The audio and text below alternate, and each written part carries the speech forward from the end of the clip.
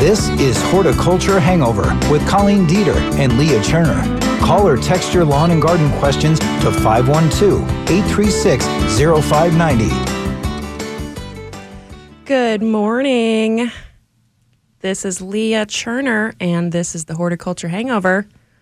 Colleen is on vacation, so I am filling in, and I've brought a guest with me today. Her name is Michelle Fonzie. Hi. From Michelle Fonzie Designs, is that correct? That's correct. Give me the URL for that. It's mfonziedesigns.com. Cool. And you are a landscape designer and a landscape construction wizard.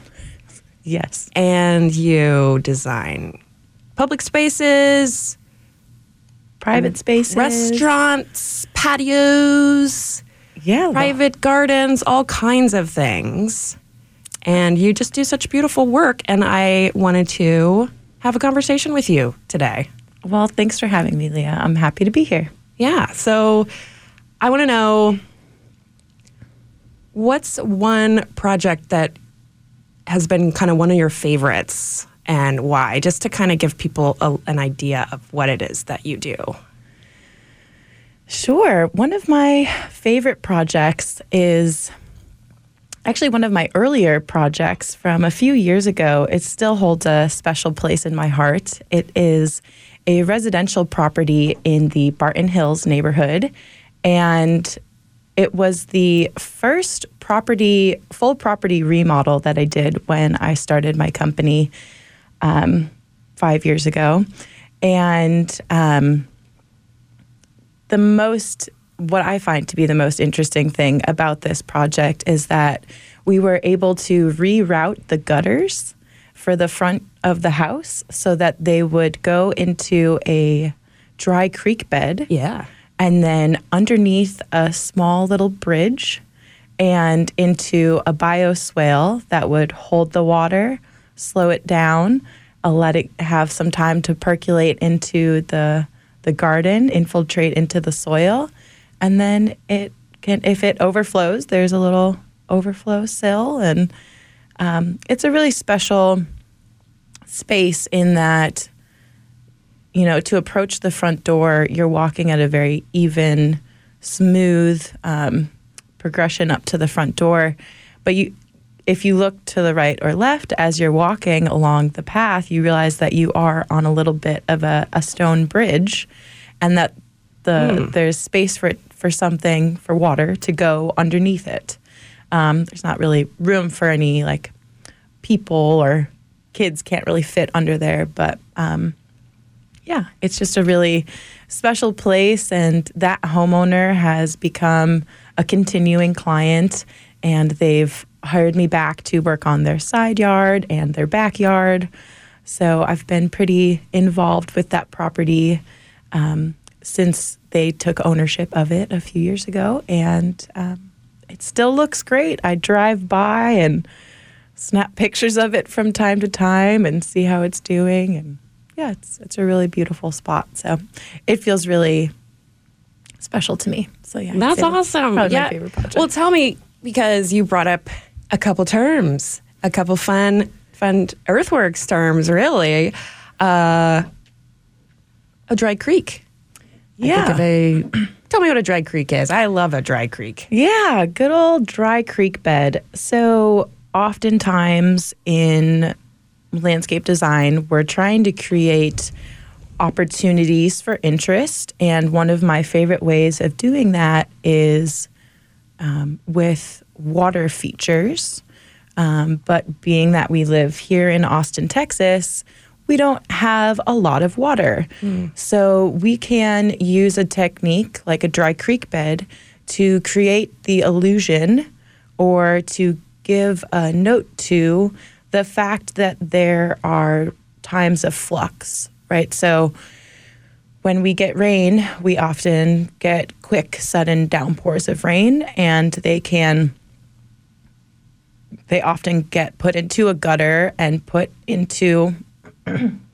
they get channelized and taken away as quickly as possible. And when we're considering a native landscape like the one I'm speaking about specifically, and many other landscapes, we really want the water to slow down and get the chance to move into the soil and soak in. So often dry creek beds are that opportunity, that chance to slow down, the chance to create a water feature that is, yes, temporary, but also still, it can be created or designed in a way that you can tell that it's a creek, right? So digging it, making sure it's low enough, filling it with stone. I love to use our local limestones to create different layers of sized of rock, from bigger boulders down to small river rock, or even some pebbles if need be, depending on the scenario. And dry creek beds in general are just a really beautiful way to direct water and give it a chance to slow down a little bit.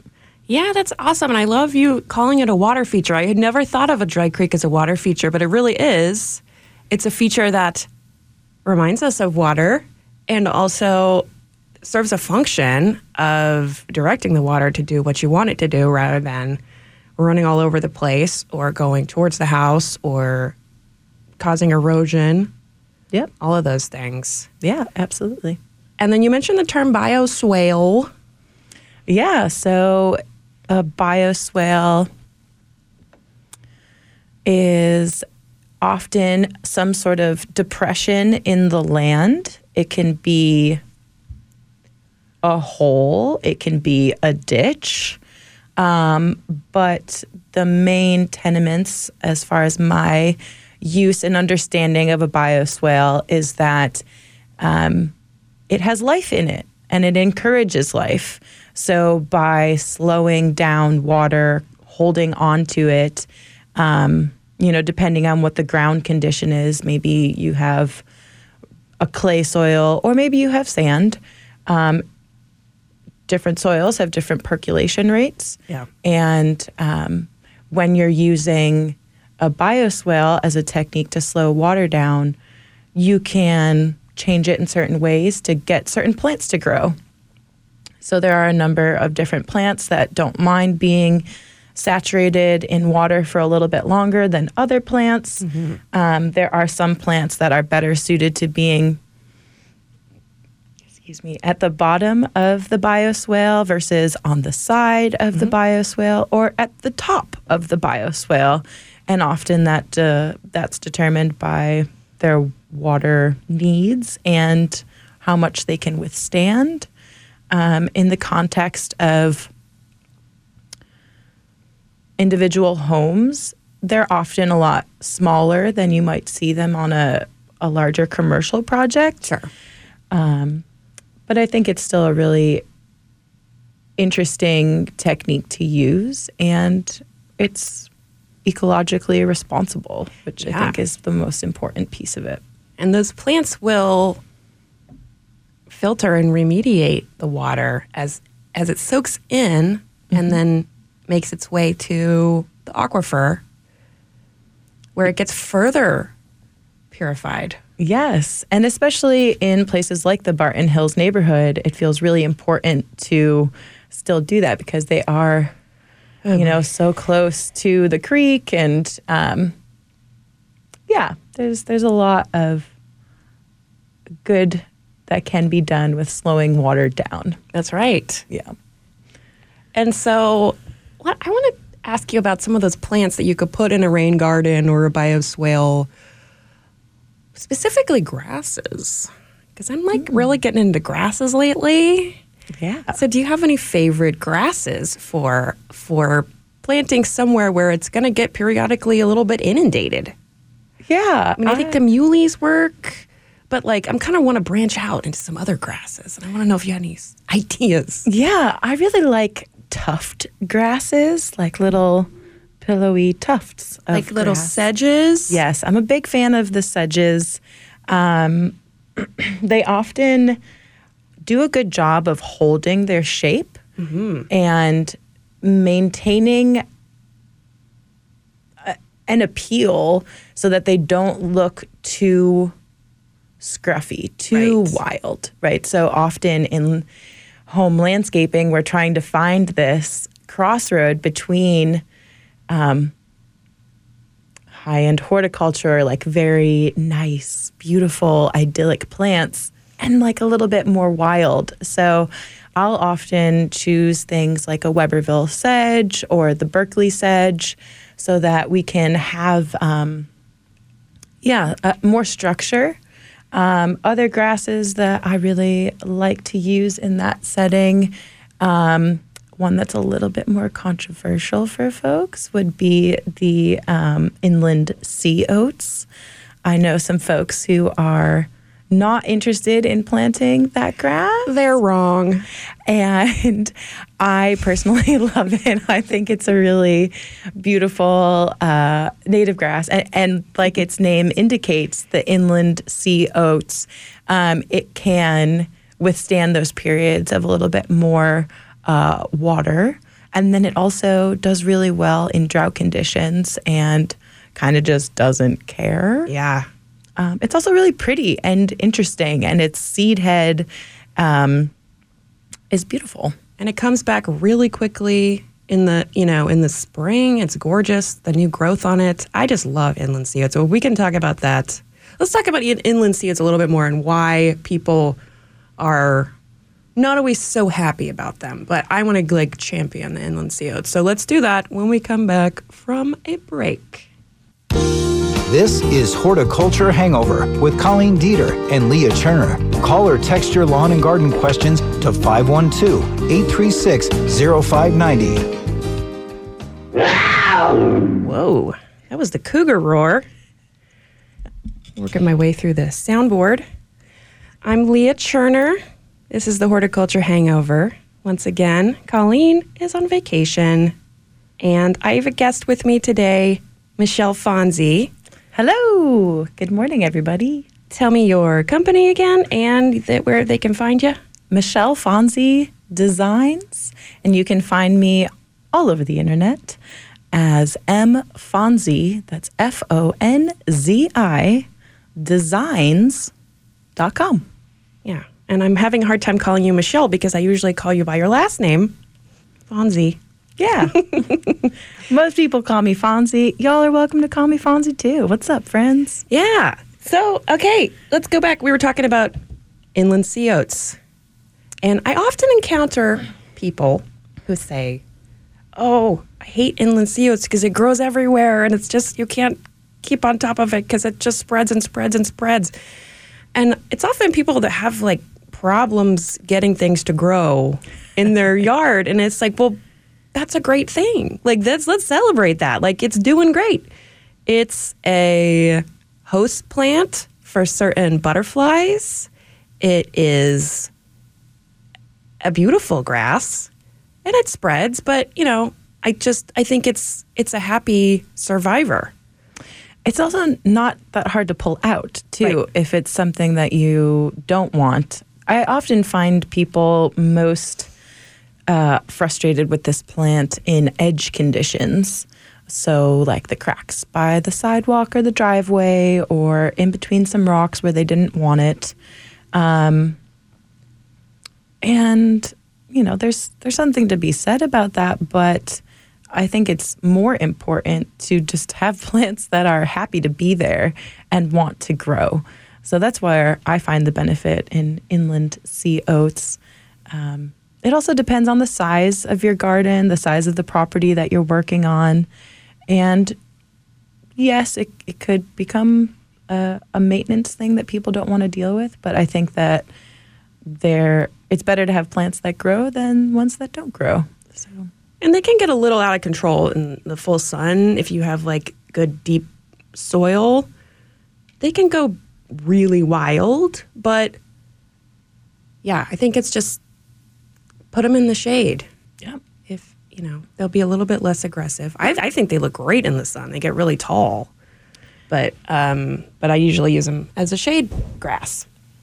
Yeah, I do too, actually. I use them in the shade where I find things that have been struggling or won't grow. It's one of the plants that I'll try out for a client that needs something that's a little bit more tenacious. Totally. Yeah. And so, okay, switching gears from sea oats, I want to ask you about a project you've been working on that is a community park in East Austin. Yeah. And I just have so many questions about, like, how do you approach designing a park? Because there's so many people's needs that need to be taken into consideration, And so it just sounds like such a fascinating, prospect of, like, okay, it needs to be family friendly, it needs to be accessible, it needs to be beautiful, but it has to be maintainable. Like, there's so many things. So tell me about this park project that you're working on. Sure, absolutely. So I am actually functioning as the project manager for this project. So I am working with a team of folks who have been involved with a property over on Austin's east side in the Guadalupe Sedania Net Zero neighborhood.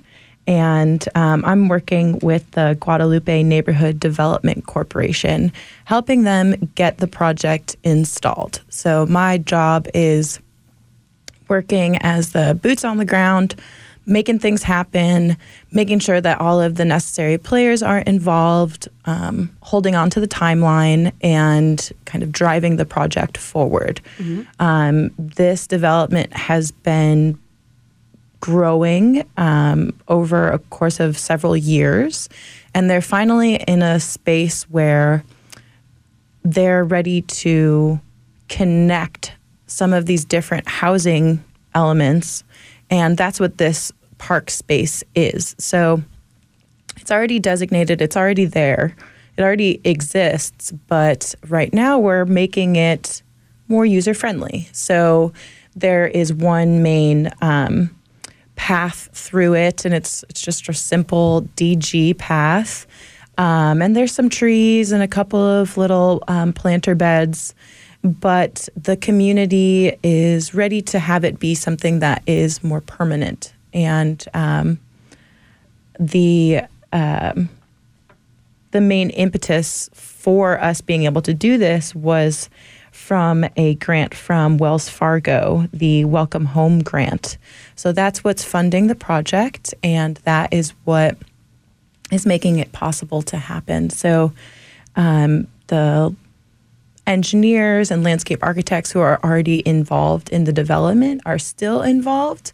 But yeah, like I said, my involvement is with the project management of the space. Okay, so you're project managing it. And so what kind of things are going in there? What's being installed there? So our intention is to create some spaces for little kids to be able to enjoy the outside. So one of the housing units, housing complexes that is there is for women and young children. And they don't really have anywhere outside other than some like very heavily fenced in areas. Mm-hmm. And this is immediately next to it. It's also adjacent to an estuary for the Boggy Creek. So they have a little bit of wetland river access. So it's more of a wild type space right now. So we're trying to blend that, that feeling of a community garden, but also next to a creek bed. Mm-hmm. So there's going to be like an outdoor classroom. We're trying to get that to happen. Also, some garden beds for people to be able to grow some food. So a community garden space, and walking paths, mm-hmm. some shade shelter, native plantings. Yeah. And so this is a park. Someone just asked if this is a public park or a park for residents. It's part of a housing development, an affordable housing development on the east side. And so it's a private park sort of, but it's not like. Yeah, it is a public space. Right. It's not like it's fenced in or anything. Right. It's not fenced in, and there's walking paths through it that connect it to other parts of the neighborhood. Sure. So it's a neighborhood park. Yeah. It's not very large. It's actually quite small. maybe a quarter acre. Okay. But it's enough space for people who have no space. Yeah. You know, it's immediate access to greenery for people who historically have had little to no access to anything green other than a patch of weeds. Yeah. So it's definitely one of those projects that I'm really excited to work on. Not only because it feels good to help people, and I was asked to help on this project, which, you know, feels special, but it's important work. Like, this would have otherwise just been more a derelict space. The development is actually on what was formerly a landfill. Mm-hmm. So the land has been reclaimed. It's been turned into net zero housing. It's got a number of different home ownership opportunities for people, and it's special over there. It's more protected. You wouldn't immediately know it was there unless you lived there, right? Mm-hmm. So cool. Yeah. Okay. Well, we are back up against the break again. We'll be right back with Michelle Fonzie in a minute. Welcome to the Horticulture Hangover on News Radio KLBJ. You're in the right place to get answers to all of your questions about your lawn, garden, trees, and more. Here are your hosts, Colleen Dieter and Leah Cherner. Good morning. There's a hawk for you. I'm Leah Cherner. And I'm Michelle Fonzie. That's right. And this is the Horticulture Hangover. If you have questions about hardscaping, I want to hear your hardscaping questions. You can text them to 512-836-0590, 512-836-0590. And I'm going to continue my conversation with Michelle Fonzie from Michelle Fonzie Designs. And next I want to talk about some kind of general guidelines for designing comfortable spaces for people, you know, the kind of nuts and bolts of hardscape, I think. I have been working on a project with Reese Ballatine from Seedlings and Seedlings Gardening, and she was explaining to me that, you know,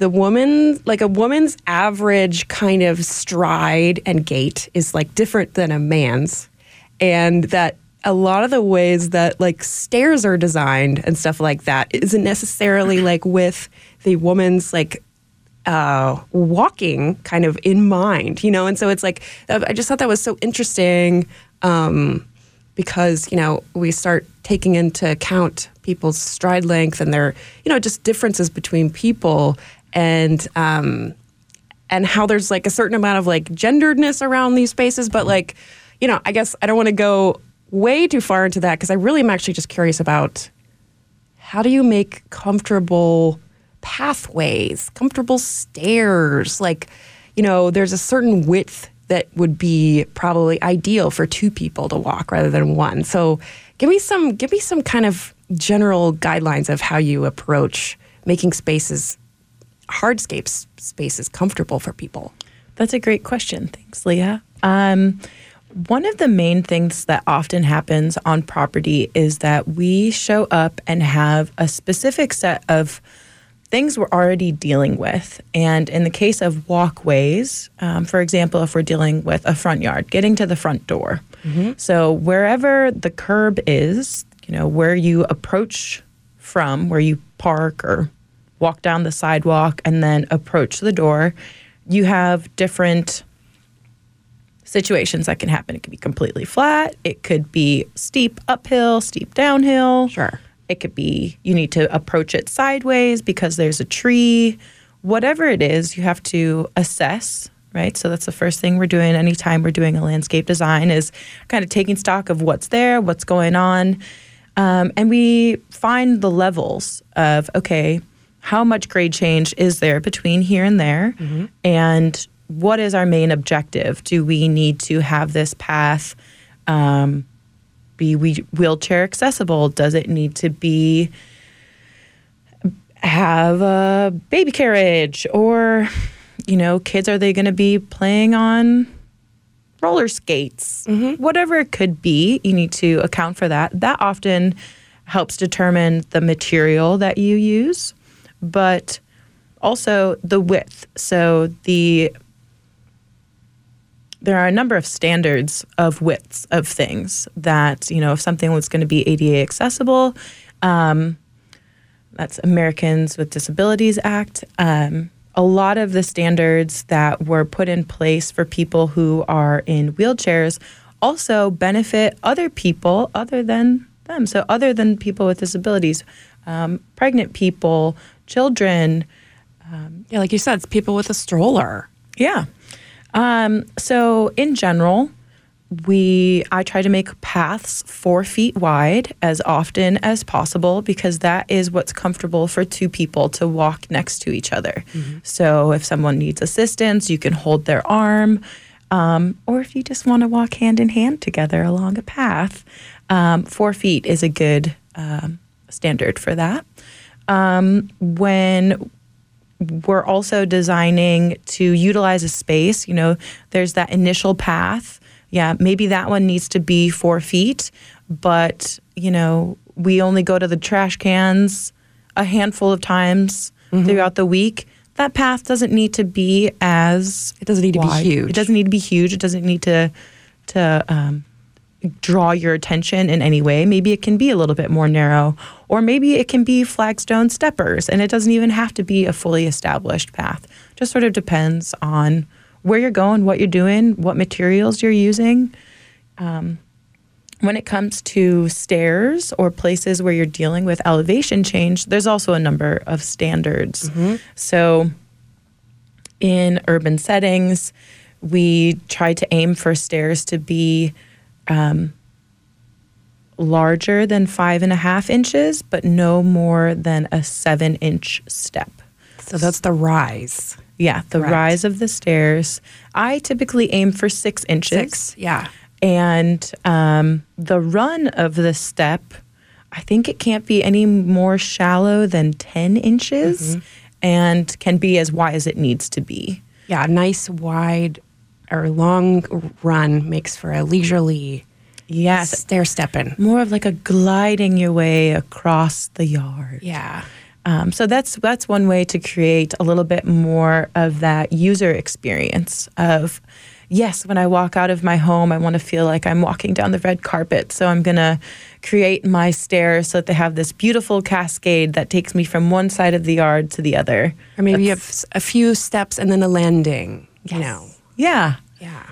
So it often is dictated by how much space is even available, right? So if you still have to rise a certain number of inches, but you only have so much depth to cover, You gotta have more steps. you got to have more steps, or you have to have fewer steps. It depends. So there's math. We got to do math. We Yeah. do the math there. That's the biggest math I do often. Yeah. Is figuring out stairs and then of course sidewalks or paved areas still need to have drainage. So we still need to account for water movement across any hard surfaces. So everything we aim to have a 2% grade, which is another standard, which just means over the course of 100 feet, it needs to rise or fall 2 inches. Okay. And, yeah. It's not a lot, right? That's what most walkways are. You might just not even notice. You that might not there's even notice any if grade there's change. a slope there. Yeah. Okay, one question that I always think about a lot is to mortar or not to mortar. You mentioned flagstone steps, not steps, but like pavers, using pavers like for a walkway, let's say. When would you decide to mortar those in or dry lay them? I rarely dry lay. Oh. Yeah, I really only dry lay if it's very much in a garden and is really just about a landing pad. If it's a walkway and if I'm offering any sort of guarantee on mine or my crew's work, we set it in stone. And what I mean specifically about that, like, yes, there are aesthetic things that can affect. So really what we try to do is make sure that the paver is not going to wiggle or move. Yeah.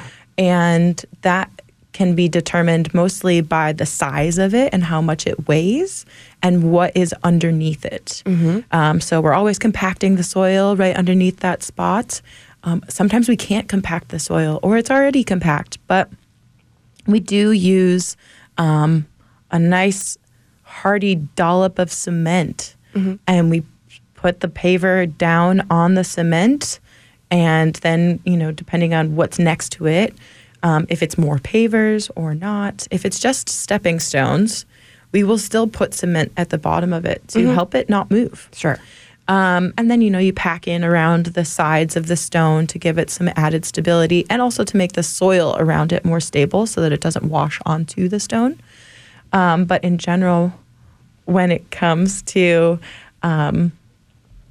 wanting to, make sure that it's solid, we do use mortar. So if it needs to have mortar, we try and keep it solid and safe for people to walk. So it's fewer tripping hazards. Perfect. Okay, we're going to a break. This is Horticulture Hangover with Colleen Dieter and Leah Cherner. Call or text your lawn and garden questions to 512-836-0590. We're back again. I'm Leah Cherner, and with me is Michelle Fonzie filling in for Colleen today. And let's get your mic turned on. And so this is the Horticulture Hangover. And I wanted to ask you about being a woman in the field of landscape construction, project management, etc. How does it feel being one of the only women in the hard hat on the site, and what's that been like? What have you learned? And I'm just curious what kind of advice you have for other women who are interested in doing this kind of work, but are intimidated by it. Sure. Thanks for the question, Leah, and good morning, everybody. I have been in the landscape industry for over 15 years now, and I have spanned quite the spectrum of job opportunities. It's been hard, as one might imagine. It's not only, I started out at the bottom, and I have worked my way up. And, when you are someone who's new in the industry or more of a tech position, as in a gardener or somebody on a grounds crew who, is getting their hands and knees dirty every day, it's a very tough world. And it was one of the main inspirations for why I continued my education. So I got an associate's degree in ornamental horticulture and then a bachelor's in landscape architecture.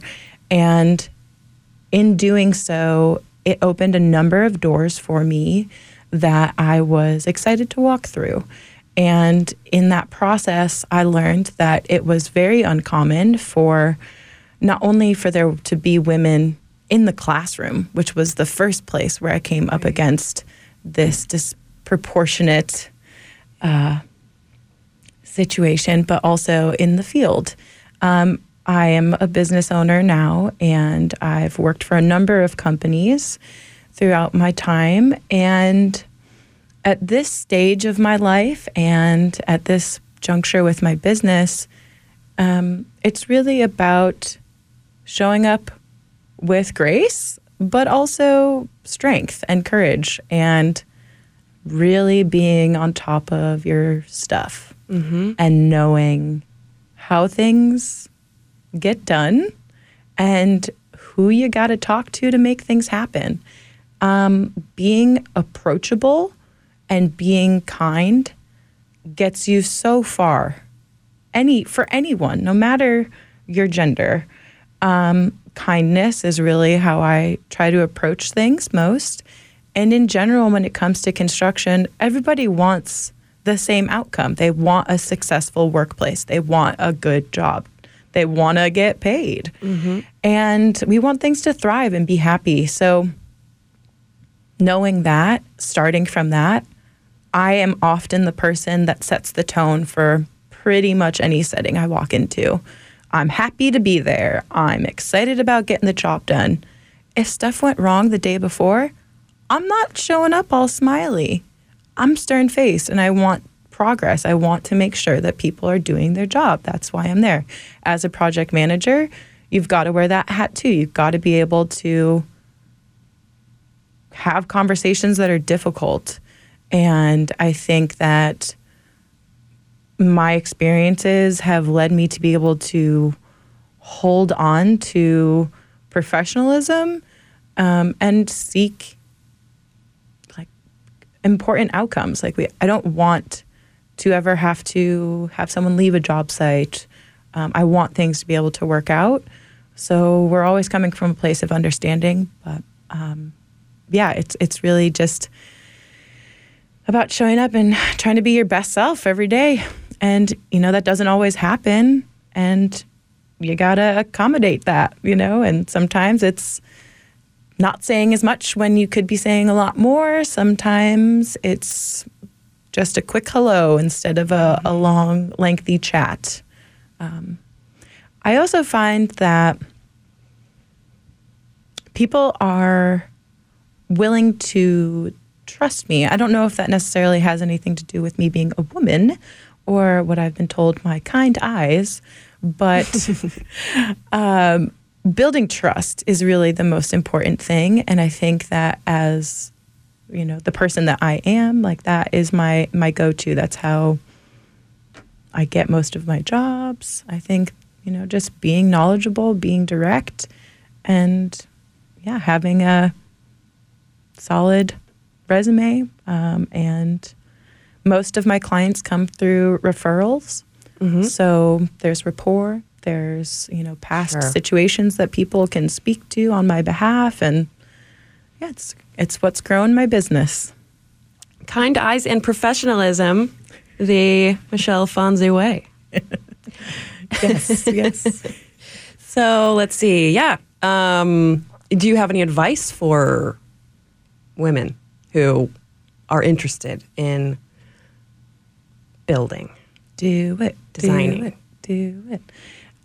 Go for it. I say find some friends, have a meetup, talk to people, figure out where you might want to fit into the industry, find your niche market, read as much as you can, have as much in-field experience as you can, get your hands dirty, even if you don't like it. It's really important that you know what it's like at the bottom so that when you get to the top, you know how to treat those people. Yeah. Because anybody who's ever going to work for you, especially here in Austin, Texas, they are doing back-breaking labor, and it's really hard. Gardening is a really difficult ask. So, I think it's just important to show up with respect and be really smart. Yeah. Be the smartest one in the room. Be the smartest one in the at the landscape. Yeah. Yeah. Know what's going on. So, okay, tell us again where we can find information about you. Yeah, you can find me on Instagram, Facebook, or on my webpage, which is mfonziedesigns.com. You can also find me on Instagram, mfonzie.designs. Yeah. And I'm Leah Cherner. This is the Horticulture Hangover. We are not talking about just plants today. We are talking about all kinds of things related to design and building a garden. So some people had questions about why are we talking about this stuff? Well, because we want to. And we wanted to bring you something a little bit different today because Colleen's out of town and it's too hot to be planting anything, honestly. Stop planting stuff, people. Yeah, horticulture is important and there's a lot that goes into it. There's more than just plants in the horticulture world. You got to be able to make sure the plants are safe, that they've got water, and that you're building smart infrastructure so that the plants can have a happy home. Absolutely. And that's about all for today. I think I already said I'm Leah Cherner with Delta Dawn Gardens, and Colleen will be back next week. But everybody have a good week, and don't get too hot.